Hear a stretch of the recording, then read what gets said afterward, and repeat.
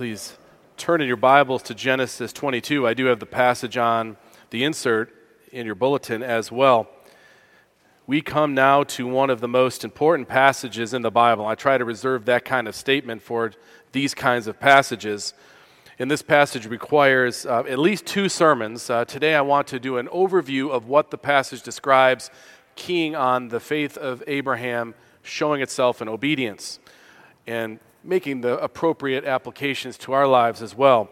But then I want to come back at this passage, Lord willing, next week and consider all the themes that are revealed here. This passage sets the tone and the storyline going forward. Now, by storyline, I don't mean it's a fictional story. I just mean the narrative that Moses gives about what happened. There's so much here. We'll want to look at it more closely next week, especially the theme of atonement that is so clearly laden in this passage. What this passage introduces works to give us an understanding about the rest of what the Bible says. It's that important. Jewish and Christian scholars alike acknowledge the importance of this passage to the overall storyline of the Bible. Even religious scholars will admit that Genesis 22 should be held in high regard among ancient literature, among all literature, works of literature. It's a masterful work, a description by Moses, of course, under the inspiration of the Holy Spirit, to really describe one of the most gripping episodes in history. Additionally, and most relevant to us in the here and now, this is about God growing the faith of one of his children. We've seen Abraham as a bit of a prototype Christian, a picture of the Christian life to some degree, what he has walked through. So we'll look at this passage with that in mind as well. Hear now God's holy word. This is Genesis 22. I'll read the first 19 verses. The last verses really belong with the content of the next chapter. After these things, God tested Abraham and said to him, "Abraham." And he said, "Here I am." He said, "Take your son, your only son Isaac, whom you love, and go to the land of Moriah, and offer him there as a burnt offering on one of the mountains of which I shall tell you." So Abraham rose early in the morning, saddled his donkey, and took 2 of his young men with him, and his son Isaac. And he cut the wood for the burnt offering, and arose and went to the place of which God had told him. On the 3rd day, Abraham lifted up his eyes and saw the place from afar. Then Abraham said to his young men, "Stay here with the donkey. I and the boy will go over there and worship and come again to you." And Abraham took the wood of the burnt offering and laid it on Isaac his son. And he took in his hand the fire and the knife. So they went both of them together. And Isaac said to his father Abraham, "My father." And he said, "Here I am, my son." He said, "Behold the fire and the wood, but where is the lamb for a burnt offering?" Abraham said, "God will provide for himself the lamb for a burnt offering, my son." So they went both of them together. When they came to the place of which God had told him, Abraham built the altar there and laid the wood in order, and bound Isaac his son, and laid him on the altar on the top of the wood. Then Abraham reached out his hand and took the knife to slaughter his son. But the angel of the Lord called to him from heaven and said, "Abraham, Abraham." And he said, "Here I am." He said, "Do not lay your hand on the boy or do anything to him. For now I know that you fear God, seeing you have not withheld your son, your only son, from me." And Abraham lifted up his eyes and looked, and behold, behind him was a ram, caught in a thicket by its horns. And Abraham went and took the ram and offered it up as a burnt offering instead of his son. So Abraham called the name of that place, "The Lord will provide." As it is said to this day, "On the mount of the Lord it shall be provided." And the angel of the Lord called to Abraham a second time from heaven and said, "By myself I have sworn, declares the Lord, because you have done this and have not withheld your son, your only son, I will surely bless you, and I will surely multiply your offspring as the stars of heaven and as the sand that is on the seashore. And your offspring shall possess the gate of his enemies. And in your offspring shall all the nations of the earth be blessed, because you have obeyed my voice." So Abraham returned to his young men. And they arose and went together to Beersheba. And Abraham lived at Beersheba. Let's bow together as I lead us in prayer. Father, we have come to a most precious text. Please give us reverence and awe, along with careful attention to detail as we approach your holy word. O Lord, please strengthen our faith by this time spent in your word, especially in relationship to our lack of understanding about your will for the particulars of our lives. May we, like Abraham, trust your promises even when we do not understand your ways. Indeed, help us to walk by faith and not by sight. I pray this in Jesus' name. Amen. At surface level, we have a picture of a very mature faith expressing itself in obedience. We have God calling Abraham to do an incomprehensible task. And then we have Abraham trusting God and obeying God with this. We have another picture of the Christian life through a person and through the experience of Abraham. Now, there is certainly more thematically in this passage than that, and we'll return to this next week. But for our time together, let's look at Abraham's daunting experience. Verse 1 says, "After these things, God tested Abraham." After these things. Now, that refers to the long-awaited arrival of Isaac that's told about in the chapter just before. They'd waited years and years and years to see this promise fulfilled, where the promised son, who would become the head of a nation, and from which that nation would come one who would bless the nations. All these things had worked together in the chapter before, but built upon all that we've been studying for some time now, from chapter 12 of Genesis, in the life of Abraham. We met Abraham back in chapter 12 when he said, "Go from your country, leave your family, go to a place that I will show you." And he had faith in God. Now, it was very immature at that point. And we see the ups and the downs in Abraham's life. With each down, though, God brings him up and builds his faith a little more. Now we come to chapter 22, like a bookend. This is a different Abraham we're dealing with from chapter 12. Some years ago, there was a movie called Castaway. It was with Tom Hanks. The storyline's pretty simple. He has a plane crash, and he ends up washing up on a deserted island. Now, when he washes up on the deserted island, he had been working in an office for some time. He was pretty sedentary, pretty out of shape, didn't know how to fend for himself. He looked pretty pathetic. He looked like me, basically. He gets on the island, and he has to figure out how to find food, how to make a fire. And the whole first part of that movie is him struggling just to crack a coconut open so he can live. He could barely even get a fire, and he celebrates when he finally does. Then the movie fast forwards several months. In the next scene is him standing on a raft that he had made with a spear. He's dressed basically like in a loincloth. He's lost 50 pounds. He's got a grizzled look, and he's spearing fish like it was nothing. Genesis 12 is the soft Tom Hanks. Genesis 22 is the grizzled man of faith, Abraham now.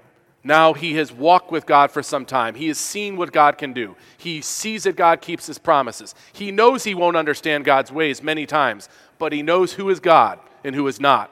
And now he's walking this way. And he hasn't heard audibly from God, and from some time we can imagine. And now we come to God speaking to him again when we assume Isaac is probably 12 or 13 years old. He has to be old and strong enough to carry up this wood up to Mount Moriah. So now Abraham is 112 years old about, and he's walked with God for some time. And we see in this account God testing his child Abraham in order to grow his faith further, to prove his faith, to demonstrate his faith, and to even build it stronger. And this is what God does in the life of believers. He will test us or prove us through trials and through challenges so that we grow to trust him more. In this account, we'll see the test itself in the first couple verses. Then we'll notice the actual obedience of Abraham, how it unfolds. and then God's provision and his reward in the final verses.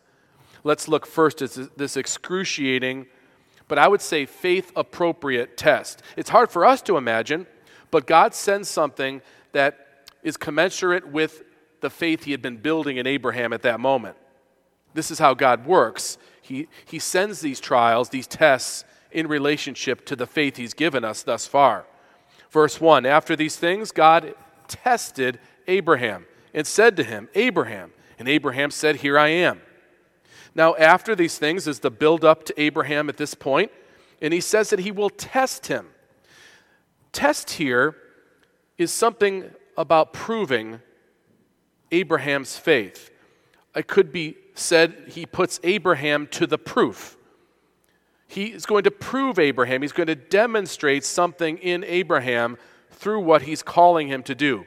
Now notice that the author Moses tells us, the reader, that what God does here is a test. Abraham is not told this.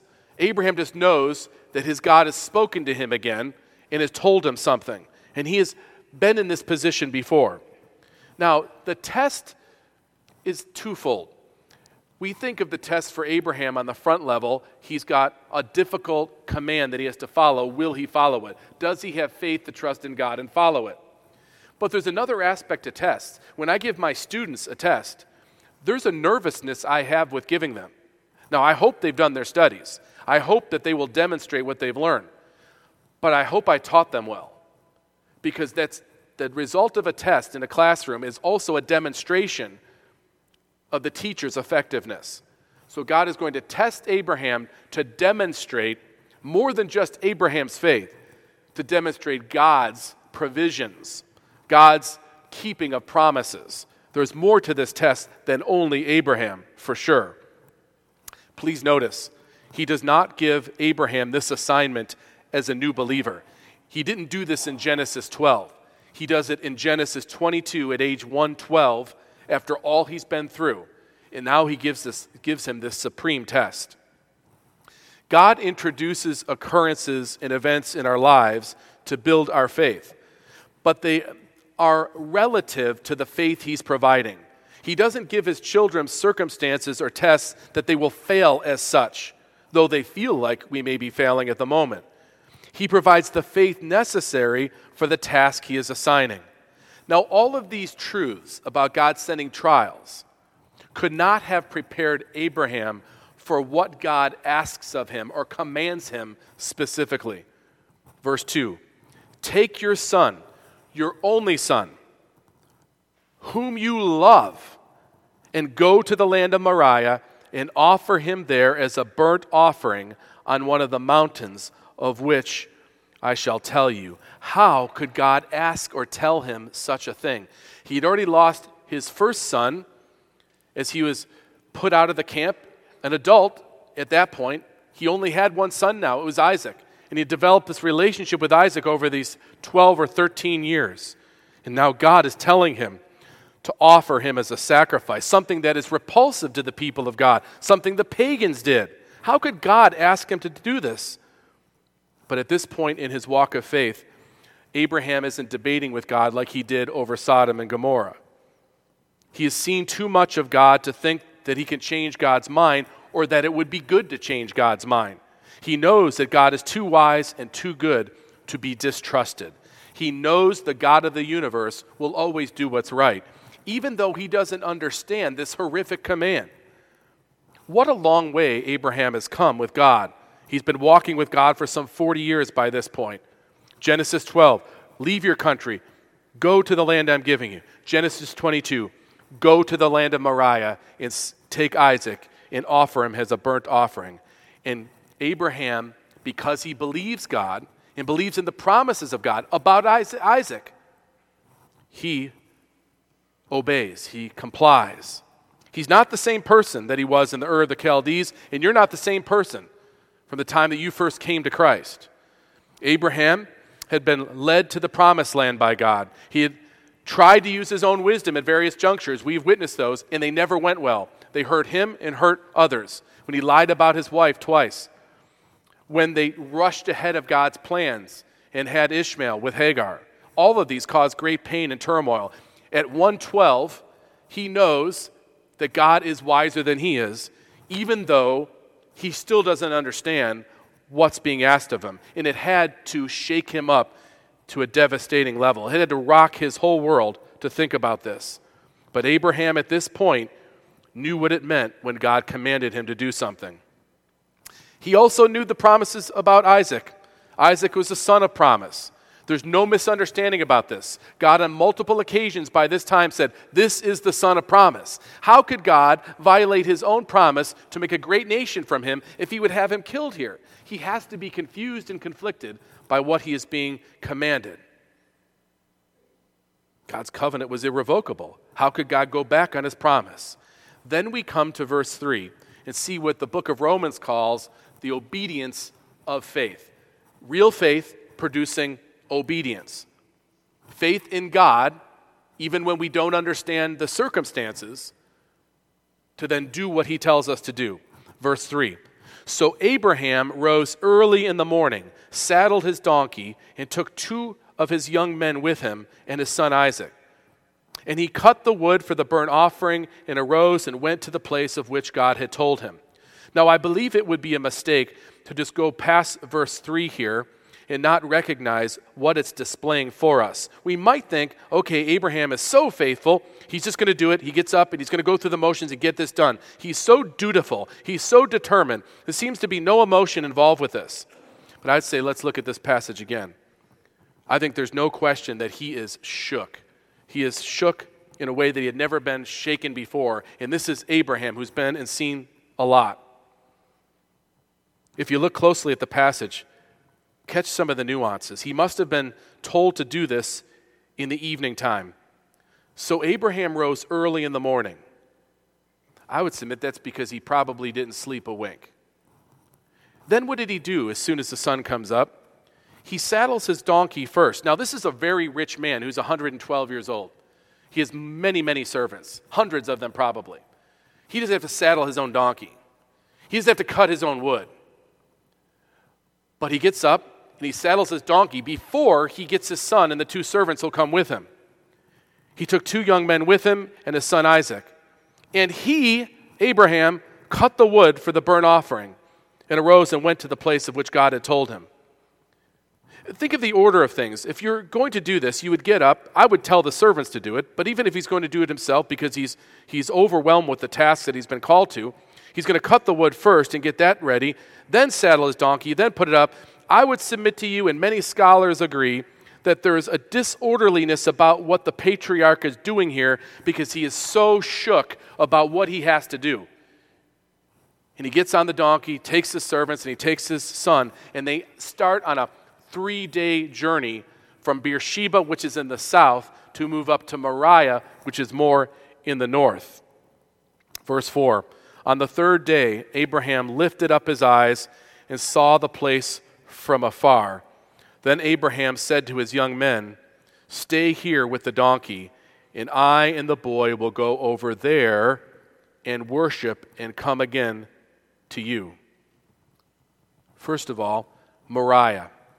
We only know of this place in the Old Testament from 2 Chronicles, where we are told this is the same site where Solomon builds the temple eventually. And you remember the importance of the temple. The temple is in Jerusalem, Mount Zion.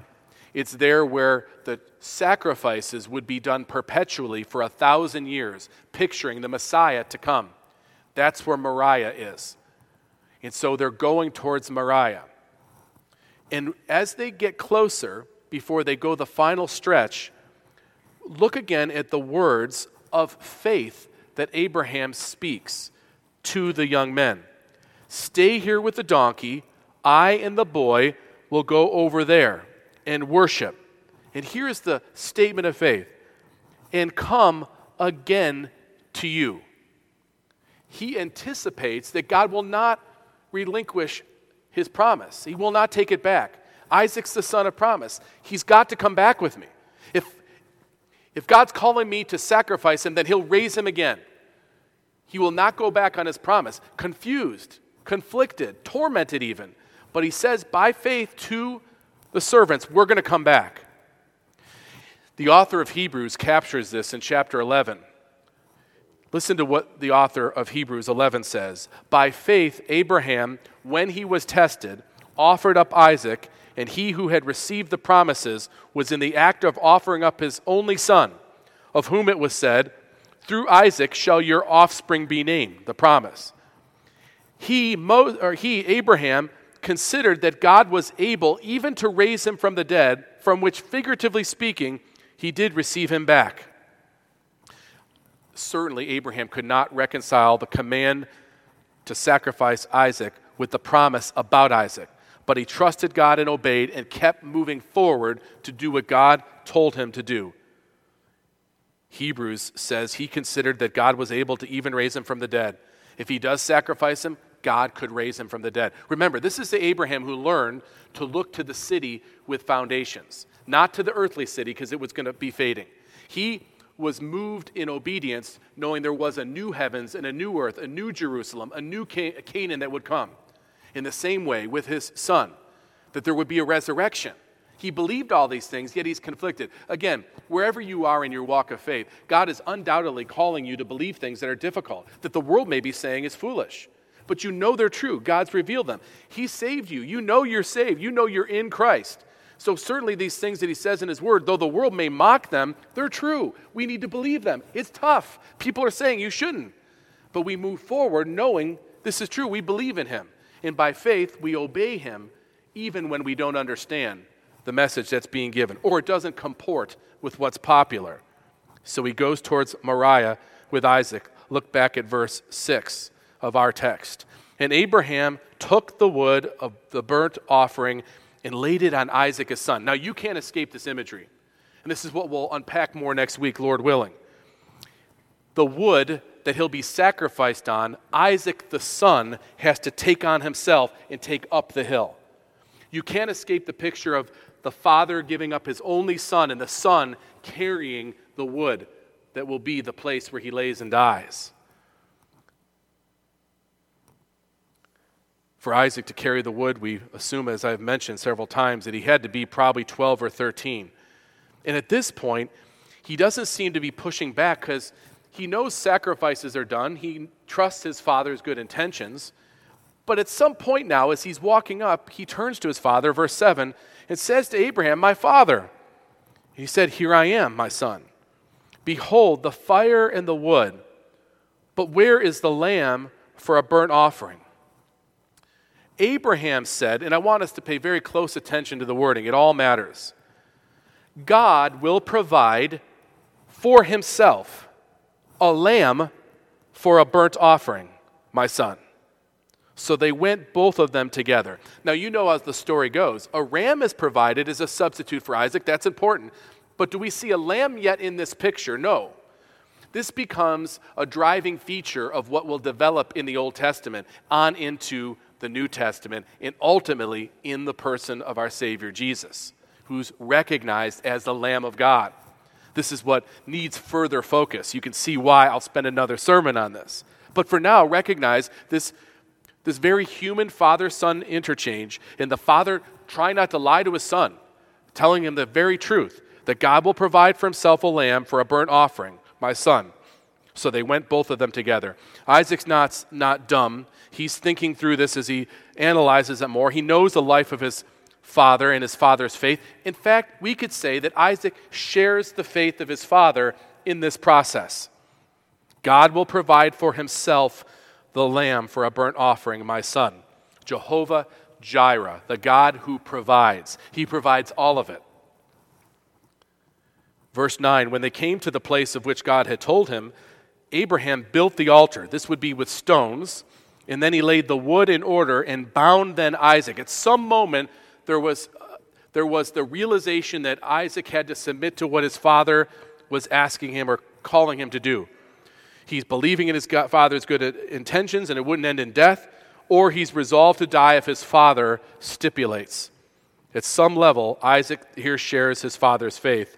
And then verse 10, in unfathomable form, when I think of this kind of thing with my own child, imagine this. Abraham reached out his hand and took the knife to slaughter his son. True faith will produce obedience That's what we see on display in the life of Abraham. Obedience gives proof that one has this faith. Obedience in this sense then proves faith. Works, actions prove that we have really been given this faith by God. This is what James is trying to explain in James 2 when some people are saying faith is just a simple, you just assent to something. It doesn't necessarily show itself. It's just if I say I believe it, it's like an easy believism idea, or this idea that you can say that and then go about your life with no change. And James is saying, no, that's not true, because you need works to justify the faith you have. It's not using justify in exactly the same way as making right with God. It's proving that the faith you have is real. This is what James means by saying, someone will say, you have faith and I have works. Show me your faith apart from your works, and I will show you my faith by my works. I have faith. God's given me faith. I'll prove it to you by the things that I do, because they're empowered by God in the faith he gives. That's Abraham. He's able to do this incredible thing because he trusts in the God who has commanded him. Then James says in James 2, was not Abraham our father justified by works when he offered up his son Isaac on the altar? Now, we already know how he was justified before God, because it says he believed God and it was counted to him as righteousness. And that's repeated multiple times. But we only know that that belief was true because he obeys God in this instance.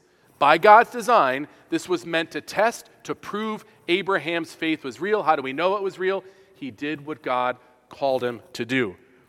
James says, you see that faith was active along with his works, and faith was completed, made clear by his works. Yes, this faith that he claims is true. This is a declaration for us all to see this. Abraham obeys God because he believes in God. His belief is proved or showed or demonstrated or manifested by the obedience that he displays. This brings us to the response, you might say, of God in this whole instance. This is by his design to bring Abraham through this and to then renew covenant with Abraham. Verse 11, you remember we left with him getting ready to slaughter his son at this tense moment. Verse 11, but the angel of the Lord called to him from heaven and said, Abraham, Abraham. And he said, here I am. You notice that's Abraham's normal response. Here I am when God calls him, even when his son did. I'll bet you this was the quickest, fastest, here I am he had ever said in his life. Here I am, praying that God would intervene. He said, do not lay your hand on the boy or do anything to him, for now I know that you fear God, seeing you have not withheld your son, your only son, from me. Now, important point here. Do you remember back in the beginning of Genesis, when God would speak as though he was a person witnessing it, and he'd say to Adam and Eve, what have you done? Who's given this to you and you've eaten? Now, God knows it. He's speaking anthropomorphically as a person in the narrative so that we, the reader, can sense what's happening here. It's not like he's surprised by this or this shocks him or, oh, man, I was worried, Abraham, you wouldn't do it. It's a demonstration in a narrative form to show the faithfulness of God working through Abraham to bring him through this moment. The test that God gives proves Abraham's faith. The faith he had confessed before, the faith that Abraham demonstrated in the initial promise of all these things he then renews. Now it's on full display. A gift from God, provided by God in all ways. Derek Kidner, the Old Testament commentator, said, the test, instead of breaking Abraham, brings him to the summit of his lifelong walk with God. Verse 13, and Abraham lifted up his eyes and looked, and behold, behind him was a ram. It was caught in the thicket by its horns. And Abraham went and took the ram and offered it up as a burnt offering instead of his son. Now this is another theme that we got to explore more. This is substitutionary atonement. Substituted for Isaac is the ram, which is a picture of Christ for us. So when Abraham does this, in his great joy, he says in verse 14, Abraham called the name of that place, the Lord will provide, which is a general blanket statement about all that God does for us. And if you think of this story, he's provided every aspect of it for the benefit of Abraham's being built up in faith and for the benefit of us giving praise to God when we see how God works like this demonstration through the life of Abraham. This has been a build-up for months for us to see Abraham at this moment. We've all felt with Abraham. We've all identified with Abraham. And to see him come to this moment where he has this faith that's so deep that he does this thing, it gives all of us a bit of hope about whatever you're facing tomorrow.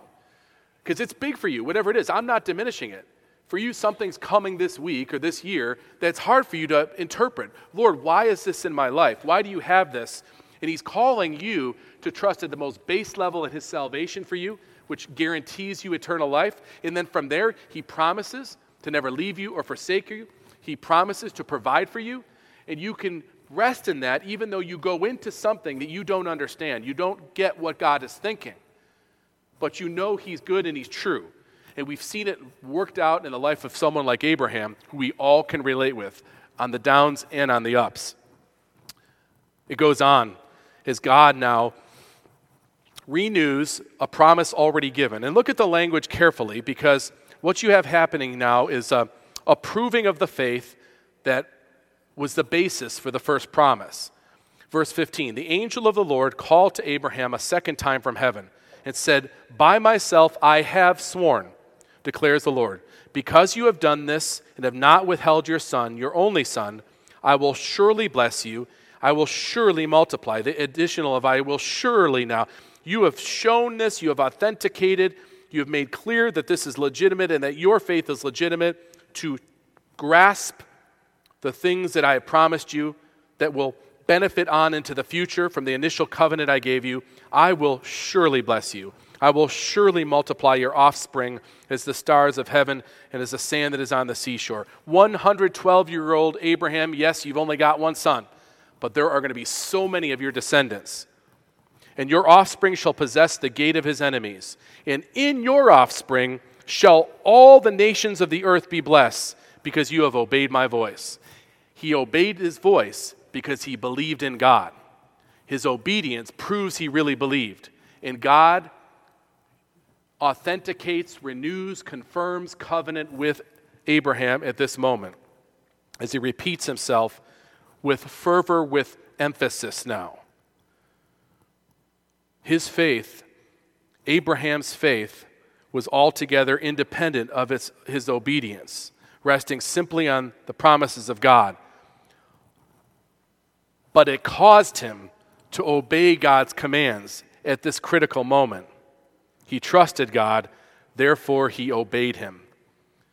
Verse 19, so Abraham returned to his young men, and they arose and went together to Beersheba, and Abraham lived in Beersheba. You know who's not mentioned? I just can't wait to find out in heaven? Sarah. Do you wonder if Sarah knew any of this happened? Wouldn't be the first husband that didn't mention all the details before he went off. But what a story to tell her when he comes back. In this account, we see that God tests his children in order to grow their faith, to grow your faith, and to manifest his faithfulness, and so that we know he is the God who provides. Remember, the test is twofold. It proves something about the student, but it also proves something about the teacher. And God manifests what is true about him once again in the life of Abraham, his child. I think as we enter a new year, by God's providence, this is a perfect passage for us to begin with. In general, to the church, to believers, God will be calling us to once again follow his word. Follow the clarity of his word.